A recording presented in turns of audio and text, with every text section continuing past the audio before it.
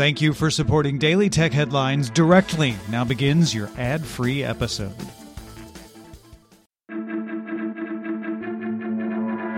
These are the Daily Tech Headlines for Thursday, October 29th, 2020. I'm Rich Straffolino. Germany's Federal Cartel Office announced it launched an antitrust probe into Apple and Amazon over the latter's Brandgating policy. The policy allows makers of branded products to have independent sellers of those products removed if Amazon can sell the item directly. The regulator says Brandgating can protect against piracy, but should not result in eliminating competition.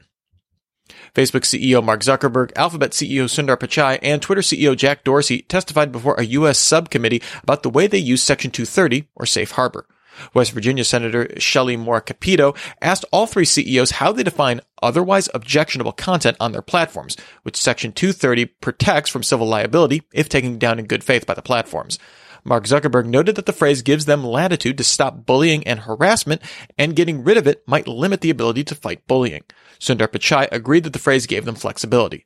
Senator Roger Wicker, who chairs the committee, said it was important to shield companies from liability without giving them the ability to censor content they dislike. During the testimony to Congress, Twitter CEO Jack Dorsey described a three-point plan that could be an expansion of 230 with new legislation on self-regulation. It calls for making clear the moderation process so everyone can see if it's being followed, require an appeals process so individuals can get redress if the process is not followed correctly, and let users have choice to filter algorithms based on their preference. Facebook CEO Mark Zuckerberg also supported an update to the law, specifically around ideas about transparency and industry collaboration. Zuckerberg repeated his call for the government to regulate harmful content, privacy, elections, and data portability.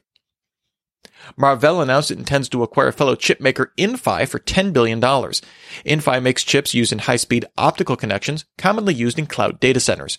Marvell says the expansion of Inphi's chips into 5G infrastructure was a key consideration in the acquisition. The deal is expected to close in the first half of 2021. UK Health Secretary Gabby Appleton announced an update to the algorithm for the NHS COVID-19 contact tracing app, which will lower the risk threshold used to trigger a self-isolate notification. Previously, the threshold had been fairly high, but was lowered as the app has improved the reliability of contact matching. The announcement said that this will probably result in more self-isolation notifications, although the app's privacy policy does not reveal to who or how many notifications are actually sent. Appleton said the app has been downloaded 19 million times, reaching about 40% of eligible adults in the country. Reuters reports that, according to sources, the FBI is investigating a string of recent ransomware attacks on U.S. hospitals. This includes attacks against hospitals in Oregon, California, and New York made public this week. Sources say the attacks used the TrickBot Trojan and Ryuk ransomware against the hospitals, resulting in communications being made on paper and making viewing and updating a patient's history impossible. The security firm Check Point said that it's seen ransomware attacks up 50% in the last quarter. Excel has had the ability to use data types for the last few years, able to pull things in like real-time stock information and geographic location, as well as integrating with Wolfram Alpha. Microsoft has now announced that Excel will allow users to create their own custom data types.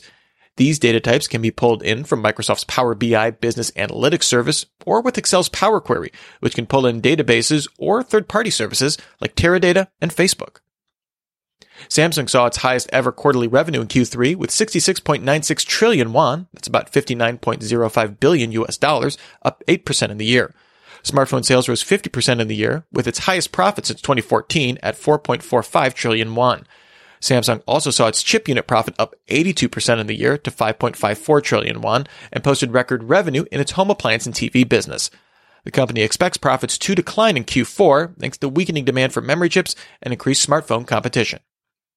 Also in Q3 earnings, Spotify said it now has 320 million monthly active users with 144 million paying subscribers.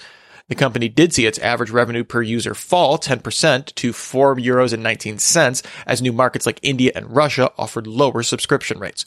Overall, the company reported a loss of 58 cents a share on revenue of 1.98 billion euros, with revenue from subscriptions up 15% in the year and advertising revenue up 9%. AMD introduced 3 new Radeon RX 6000 series graphics cards that compete with NVIDIA's RTX 3000 series. All 3 new 6000 series cards are based on RDNA 2, also used in the PS5 and Xbox Series X. They support hardware-accelerated ray tracing and use a 2.5-slot design with regular PCI Express connections. They all come with 16 gigabytes of GDDR6 memory, but use a high-speed 128 megabyte cache to feed data into the graphics pipeline better without increasing power draw. The Radeon RX 6800 is $579, the 6800 XT is $649, and both go on sale November 19th. The more powerful 6900 XT is $999, coming December 8th. And finally, ByteDance announced its first consumer hardware product, the Dolly Smart Lamp. This offers a display and a camera designed to let school children get remote help and monitoring from parents and tutors. This comes as ByteDance is making a larger push into the Chinese education market with its Dolly Education Unit. The Dolly lamp costs $119 and will be available in China.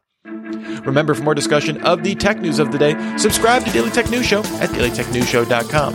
And remember to rate and review Daily Tech Headlines wherever you get your podcasts. Thanks for listening. We'll talk to you next time. And from all of us here at Daily Tech Headlines, remember, have a super sparkly day.